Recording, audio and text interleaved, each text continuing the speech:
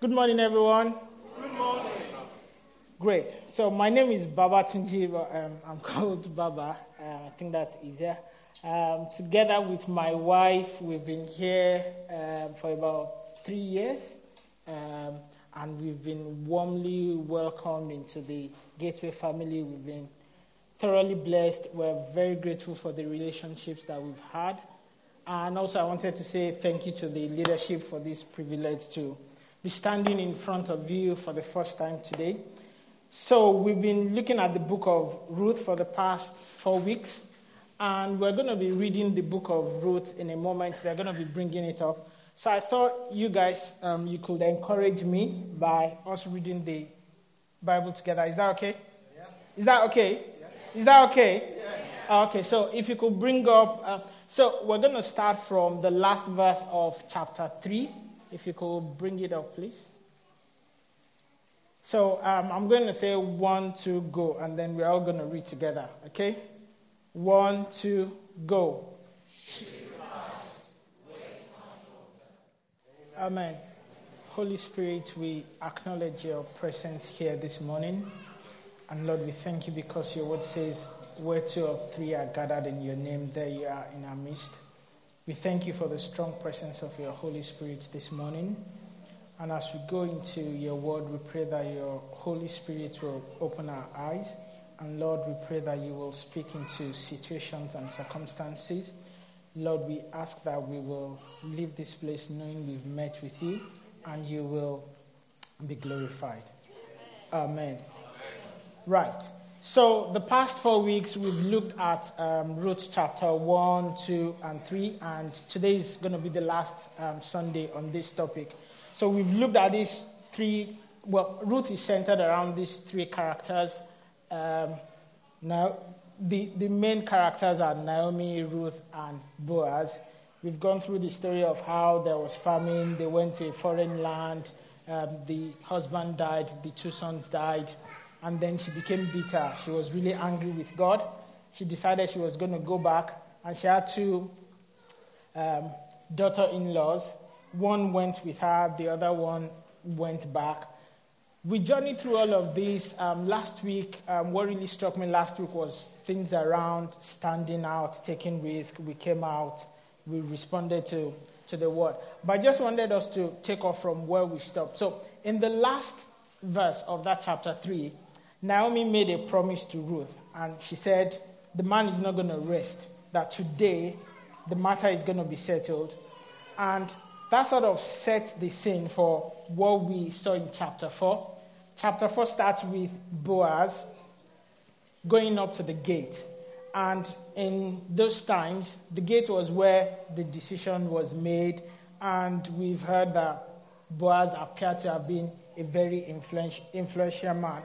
But one of the first things that struck me as I was preparing for this was the fact that in the book of Ruth, we've spoken so much about God's providence, the hand of God working. Ruth went out to glean in the field, and for some reason that I'll say is the hand of God, she found herself in the field of Boaz. Now, as we go through chapter 4, we'll see that when Boaz wanted to take action, the king's man that we don't know his name, he happened to be coming by. But the point I wanted to make around this is the fact that, let's say yesterday, Ruth and Naomi decided, okay, we're going to stage a plan. You're going to go to the threshing floor. You do this, you do that. And then Boaz makes a promise in chapter 3, I think verse 11, that I will do to you as you've said. And long and short, in a space of 24 hours, so a set of people that started their journey from sorrow, dejection, widowhood, everything was going down. They had nothing. They were even going to sell their land. It was the grain that they got that they were going to feed on. By the time we got to the end of chapter 4, we see the widowed being married. We see the barren woman having a child. But the transition, the change, everything happened in a 24-hour window. And that was as a result of the action that Ruth and Naomi took. And it's all very good sometimes for us to look at these stories, we read it, and sometimes we zero in on the sovereignty of God, the providence of God. Can we have the next slide, please? Yeah, so we're going to be talking a lot about providence, the hand of God, and I thought, okay, rather, what does it really mean? You know, sometimes in church, we throw words around, and I thought I'll look up the meaning. And it says, the protective care of God, or of nature, as a spiritual power. So we see the hand of God working through this story. Boaz steps up to the gate. He was waiting there. And it looks like as he came from the threshing floor, he just went straight to the gate. He never really went home, true to what Naomi has said. And then he saw the kinsman that was closer. He happened to be passing by at that particular moment. And I was really, really thinking about it. So yes, he had made the promise they had said today was going to happen. But what if that man never showed up on that day? What if he was sick? What if something else had happened? But here again, we see the hand of God working. And there's this song we've been singing, I don't know for how many months in church, that even when I don't sing, we sang it this morning again, you know. God is always working, is always working. I think one of the things, even if you've not been with us from the start of the series, is in everything we go through in life, in everything that's happening to us, God is always working. Now, sometimes it doesn't look like it. Sometimes our situations don't really make sense, but I just want someone to remember today, even if you don't remember anything that all the other preachers have said, in everything we go through, in everything that's happening to us, God is always working and his hand is there. Now, it may not look like it. It may not really be the way we thought it was going to be, because put yourself in the scenario where the ladies were, Naomi and Ruth. Obviously, we're reading at the end. We saw what happened. So we could be tempted to just sort of skip through it and go to the end. Oh, God. Sometimes in church, I think this morning we said God is good at the prayer meeting. Sometimes we just say, but when life really throws challenges in our face, can we really say, do we believe God is good? And can we really say God is good? I'll leave you to think about that. Going back to the story, God's hand was at work again, and that meant Boaz was able to get 10 elders. They came together, and I just wanted us to look at this kinsman that was closer. He happened to be going by, and then they called him to say, oh, there was this land that they were going to sell. You have to redeem it. By the way, in I think Leviticus 25 or something, this was what they were meant to do culturally. So as part of their culture, if someone died, his sons took over. If there was nobody else, the family members that were closer had to step in. And as I was really looking at this kinsman, I was asking myself, how come? So Boaz said he's closer, but how come it was the person that was not closer that had to be telling him about his responsibilities, about his actions? Where was it? What kind of man was this man? And we're going to see the kind of man he is in a minute. So they made a presentation to him to go, there is a land. Are you interested? Do you want to buy the land? And he goes, well, no problem. I'm going to buy the land. Without thinking about it. And there is the school of thought that he wanted that land to himself because he knew Naomi didn't have any son, she didn't have any grandson. Very soon Naomi was going to die, and it was just being selfish. So saying I wanted to buy it was all part of his selfish nature. But we see Boaz introduced the marriage of Ruth, which was the key thing for Ruth and Naomi really, which was all about that redemption. When he introduced that concept, straight away, the man said, no, I'm not interested because of the inheritance of my children. And that goes again to show the kind of person he was. He never cared for the widow. He never cared for the needy. And I think it was when we were doing Ruth 2 that we were talking about using our resources, things that we have, to use them for people that are in need. Journeying through this story, we notice the book of Ruth seems to be in twos for some reason. you had 2 sons, you had 2 daughter-in-laws. Now, one daughter-in-law went back, another one went forward.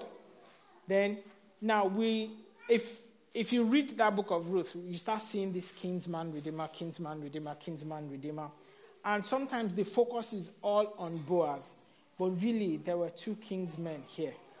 And when you look closely at that, what comes to mind is 1 Corinthians 15, where there was a first kinsman redeemer and a second kinsman redeemer. And all of a sudden, when we really look at this book of Ruth, it's such a beautiful book. It's a book that almost everywhere you turn, everywhere you look at it, that is just so loaded. And talking about the first kinsman and the second kinsman, in the Bible, we have the first Adam that was all about damnation. We had the second Adam that was about salvation. We had an Adam that was selfish. We had the second Adam in terms of Jesus that was selfless. We had someone that was not thinking about the future. We had someone else that was thinking about the future. When we look closely at Boaz, Boaz is like Jesus, effectively. Why? He redeemed Ruth and Naomi and married them. And how does this sort of relate to us? Can we have Galatians 3, please? So Galatians 3 says, Christ redeemed us from the self-defeating cursed life by absorbing it completely into himself. Do you remember the scripture that says, cursed is everyone who hangs on a tree? That is what happened when Jesus was nailed to the cross. He became a curse and at the same time dissolved the curse. I think it's right for us to just ponder what does redemption mean? What does redeeming mean? Now, redemption in those days was all about paying off someone's debt, redeeming them from slavery, redeeming them from poverty, redeeming them from shame, redeeming them from powerlessness. Because if they had a power of their own, they would have done the thing that they needed to do themselves. Now, we are gathered here every Sunday. We call ourselves Christians. We say we are followers of Christ. What exactly? Why are we not in bed on a Sunday morning? Why are we not enjoying ourselves? It's all around what Jesus did for us. And that was him dying on the cross for us. I acknowledge there is a spectrum for everybody here. Some people have been Christians for 50 years. Some don't even know what we're talking about. I think it's worth us pausing and acknowledging that there was somebody that came into this world 2,000 years ago. He died for all of our sins. And not only did he die for our sins, even about our health, he made provisions for our health. The Bible says, by his stripes we were healed. And not only that, he made provisions for what we'll eat. The Bible says, even though he was not poor, but he became poor so that we could be rich. And as we look at the story that just seems the story of another family, this was depicting what was going to happen further down the line, and it was all about what Jesus was going to do for us. So I wanted us to just take a moment to acknowledge the fact that somebody's paid the price for our lives, somebody's paid the price for our sin, and we're really not alone. There is a price on our lives. You and I were worth so much to God, and that's why he's given his son to come and die for our sins. Hallelujah. Amen. So going back to the book of Ruth, Boaz tells the man, you've got to marry Ruth. And he says, no, I can't do that because of my selfish interest. Boaz says, okay, if you won't do it, I will do it. And then he had to say, oh, everyone, you are witnesses. And the story sort of just goes on until we get to the point where he marries Ruth. And the Bible says God gave them a child. And the child was the great-grandfather of David. How many people know about David in the Bible? Oh, how many people know about David in the Bible? Good. So David was a big character in the Bible. And not just that. That was the lineage through which Jesus came. Now, the book of Ruth is about people just living their lives day in, day out. But the decisions they took affected generations unborn. And someone says decisions determine destiny, ultimately. So the challenge for us is we're living our lives, we're doing what we feel like doing. We sometimes forget that there is a generation coming.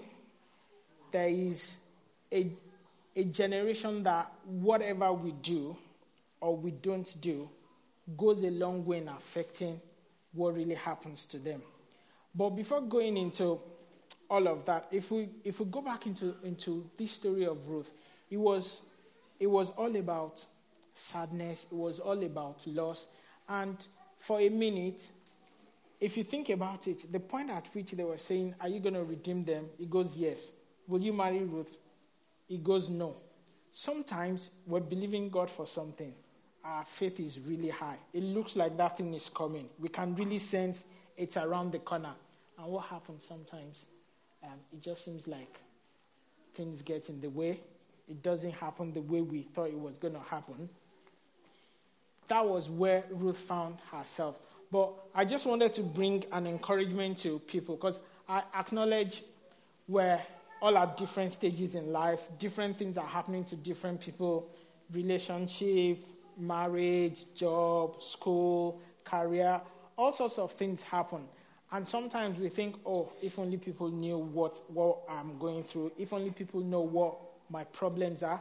But I have good news for you. Can we have the next slide, please? So I just wanted to read Isaiah 43, verse 2. And this says, "When you pass through the waters, I will be with you, and through the rivers, they shall not overwhelm you. When you walk through fire, you shall not be burned, and the flame shall not consume you." The next one, please.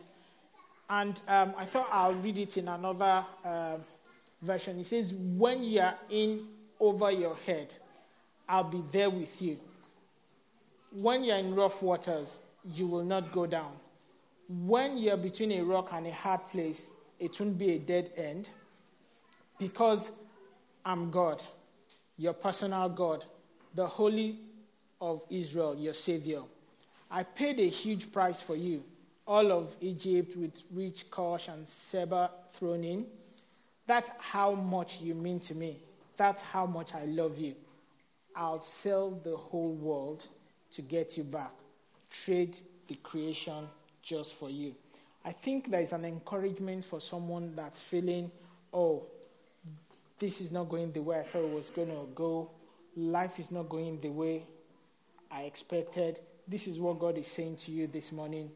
And you notice it actually says when you go through. So every one of us, as long as we are living, we're going to go through peaks and valleys. So we might as well settle that. It's not always going to be hilltop experience. We're not always going to be happy. Some people are going through challenges now. If you're not going through it, great.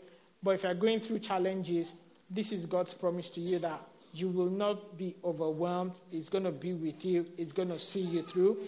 And notice it says, when you pass through. So passing through means there is another side for you to come out on. And looking at the story of Ruth and Naomi, they've gone from sorrow, from dejection, from hopelessness, coming out on the other end as having a son that was like the great-grandfather of David. Have we really stopped to think for a minute, what if Ruth never went to that threshing floor and lifted the skirt of Boaz? Because God is sovereign. God is got his hand in everything that's happening in our life. But my challenge to us this morning is we can't always sit back and put all the responsibility on God. Sometimes we've got to make a move in whatever shape or form that looks like. And I just wanted to read a few scriptures for us to see where this has been depicted. Now, we all know the story of Moses and the children of Israel leaving Egypt. So they got to the Red Sea. The Egyptians were behind them. And this was God that had done 10 miracles in Egypt. He had shown different signs and all of that. But Moses was crying to God, God, there is a problem in front. There is a problem behind me. I'm sandwiched in between here. What do I do? And look at what God said to Moses. God says, why do you cry to me? Tell the people of Israel to go forward. Lift up your staff and stretch out your hand over the sea and divide it, that the people of Israel may go through the sea on dry land. God said to Abraham, leave your people, leave your country to a land I will show you. And guess what? The next verse said, Abraham departed. Now we see this story repeated in various forms throughout the Bible where people are to take one form of action or the other for them to get the miracle that they were waiting for. So I'm challenging someone this morning. I'm saying Moses was waiting for God. God was saying, why are you crying to me? Why don't you make that move? And last week we were talking about taking risk. And what is faith? Faith is acting even when you don't see the whole picture. So I think there is a theme here. God speaking to us last week about standing out, taking risk. And here we are talking about we've got to take action for the promises of God to come to pass. And this morning we woke up, I think the car said it was about 11 degrees. You could see that there seems to be a change coming. Obviously, we know summer is going away. We're going into a new season. There's a lot of things happening in the world, in the spiritual world, in the physical world. And I had this strong sense that God is saying, I've given you Jesus. He's died for your sin. He's done everything. Now, I need people in the world to show the world the way. I need people that are going to be my eyes. I need people that are going to be my ears, my hands. I need people that are going to be light in the darkness of this world. And the challenge to you and I is, what are we doing? Are we going to sit down and wait for the future to happen? Or are we going to do something about the promises of God? No matter what that may be. For some of us going through very tough times, we've established the fact that we're going to come through. But are we going to come through, haven't done everything right? Or while we're waiting, are we going to be complaining? Are we going to be begrudging God? Naomi said in chapter 1, don't call me Mara, because God had left me. But by the time we get to chapter 4, verse 14, the Bible says, God has not left you. So it's all about how you see it.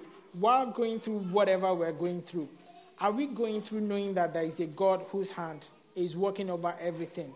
Which means I'm going to come out on the other side, and therefore I'm not going to be weary, I'm not going to be dejected, I'm not going to be sorrowful about all of this. But I'm going to do it in hope that things are going to happen. And that will be the action that God is expecting from some of us. Just being grateful, just being glad for the fact that things are not worse than they are. And for some of us, we've been praying, God, there's this Red Sea in front of me. And God is saying, why are you crying to me? Do something about that situation. When the prophet said to a lady to go and get jars of oil in 2 Kings or something, the amount of pots that were filled was based on how many she could get. And at the wedding in Cana of Galilee, Jesus told them, fill the pot with water, take it out and serve. And between doing what Jesus had said, there was a miracle. So we can begin to see a theme that the miracle we're looking for, the legacy, which is what the story is about really, from hopelessness to legacy, the lineage of Jesus. That big thing, God has promised us it's a new era. Some of us have had specific words from God. We've been spoken over. There have been prophecies. But that big thing that is going to take God to bring to pass, are we doing anything about it? Now, there is a story in 2 Kings 6/7. There was famine in Israel to the point where parents started eating their own children. And then the prophet of God came on the scene in 2 Kings 7 and said, there is going to be abundance. Now, the person that knew the way things worked said, even if God was to open the windows of heaven, these things, it's not possible. And God sort of just spoke to me there that some of the things that God has in plan for our lives, they are bigger than our heads can comprehend. And we've just been limiting God. We've been boxing God. We've been using our finite mind to try and define the infinite God, which is never going to work. In that story, we all remember that there were 4 lepers who said, if we see, do we have that on the screen? 2 Kings 7, I think verse 2 or 3. Is that on the slide? Yeah. Oh, now there were 4 men who were lepers at the entrance of the gate. And they said to one another, why are we sitting here until we die? If we say, let us enter the city, the famine is in the city, and we shall die there. And if we sit here, we die also. So now come, let us go over to the camp of the Syrians. If they spare our lives, we shall live. And if they kill us, we shall but die. So they rose at twilight to go to the camp of the Syrians. But when they came to the edge of the camp of the Syrians, behold, there was no one there. And when these lepers came to the edge of the camp, they went into a tent and ate and drank. And they carried off gold and silver and clothing and went and hid them. Then they came back and entered into another tent and carried off things from it and went and hid them. Now, if we know anything about the children of Israel, lepers were outcast. They sat outside of the gate. They were not really welcome. Now, if God was going to do a miracle, the lepers were the unlikely people. And I think some of us, God has spoken to us. Some of us, we've had great words from God. But sometimes we ask, why me? I can't do it. I'm not good enough. I'm too old. I'm too young. I'm a woman. We just come up with all sorts of excuses. God is challenging us through these 4 lepers that if God can use the 4 lepers, God can use you. Can I get amen? If God can use the 4 lepers, God can use you. And before you think too far that you are not qualified, you can't do what God has told you to do. If you look at that lineage of David, there was reference to Tamar. Who is Tamar? Someone that tricked her father-in-law to sleep with her father-in-law. And then you look at Boaz. Boaz's mom was, what's her name now? It escaped me. Sorry? Rahab, yeah. Boaz's mom is Rahab. She was not even, I think she was a prostitute or something. Okay. And then we look at Ruth. This is someone that was from a tribe that God was against. I'm just trying to say, don't rule yourself out of what God has counted for you. If these people could be in the lineage of Jesus, God can still use you, and God can still do what he has promised unto you. So don't be discouraged. Just know that the God that we serve, it can turn situation around. And while talking about timing, doing things when you should do it, I know there might be some other people that are feeling, oh, I've missed my opportunity. I've missed my time. And guess what? While many of us are not looking forward to winter, but without that winter, there is not going to be another summer. So God that has brought the last summer is going to bring another summer. So there's going to be restoration for someone here today. Amen? As we begin to round off this story of Ruth that we've been looking at for the past 4 weeks, we see that clearly trust, obedience, action was a recurring theme that was going on in the book of Ruth. From Ruth trusting her mother-in-law, obeying everything that she said to her, and all of that. So my challenge to us this morning, and you know what, you could tell us as much as you like that you believe God and you're trusting in God. But if you are not obedient to those instructions, then you don't really trust in God. And I've got here that the real proof that you trust in God is your act of obedience. And the real proof of that obedience is the action. As we look at some of the examples we've given about Moses, about the lepers, about all of this, I feel God is challenging us. And the church is going through a new era. People are going into schools. Different things are happening about this time of year, university, new job, and all these things. As we come into this place of newness, God is challenging us to trust in Him, obey Him, and take action. Can we rise to our feet? So in a moment, I'm going to ask that the band will come back to play for us. I don't know what happened as I've spoken. Maybe you are the person that think, oh, I've missed the opportunity, and I'm saying there is another opportunity for you. Or you're just here, you want to say, God, I'll trust you. That difficult situation, that impossible situation, I want to lay it down before you. I want to trust you with it. Or you're just even here saying, God, the actions are so impossible. I can't process it in my head, but I'm just going to take the first step. Ruth took the step of going to the threshing floor, and on that same day, within 24 hours, destiny was changed. Destiny was created. And as I was thinking about it, I was discussing something with my wife that even if you look at people in their 30, 40, 50, 60s, people that are not in church, sometimes they say to you, my nan used to take me to church. My mom used to take me to church. My dad used to take me to church. And I'm asking myself the question, these people had a Sunday school foundation, which means, yes, they do wander off, but it's easier for them to come back home. How many Sunday schools do we still have? How many children, the millennials or the under 10s, how many of them are being exposed to the things of God? And while we may think like the king's man, it doesn't matter. But you know, his name was never mentioned in the Bible because it will not take up the challenge. His destiny was written off, kind of, because we never heard about him again. Oprah decided to go back. We never heard of her again. Whereas somebody decided to do the things of God, and 2,000 years later on, we're hearing about them. So the question is, where are those moms, where are those grandmas that took these children to church?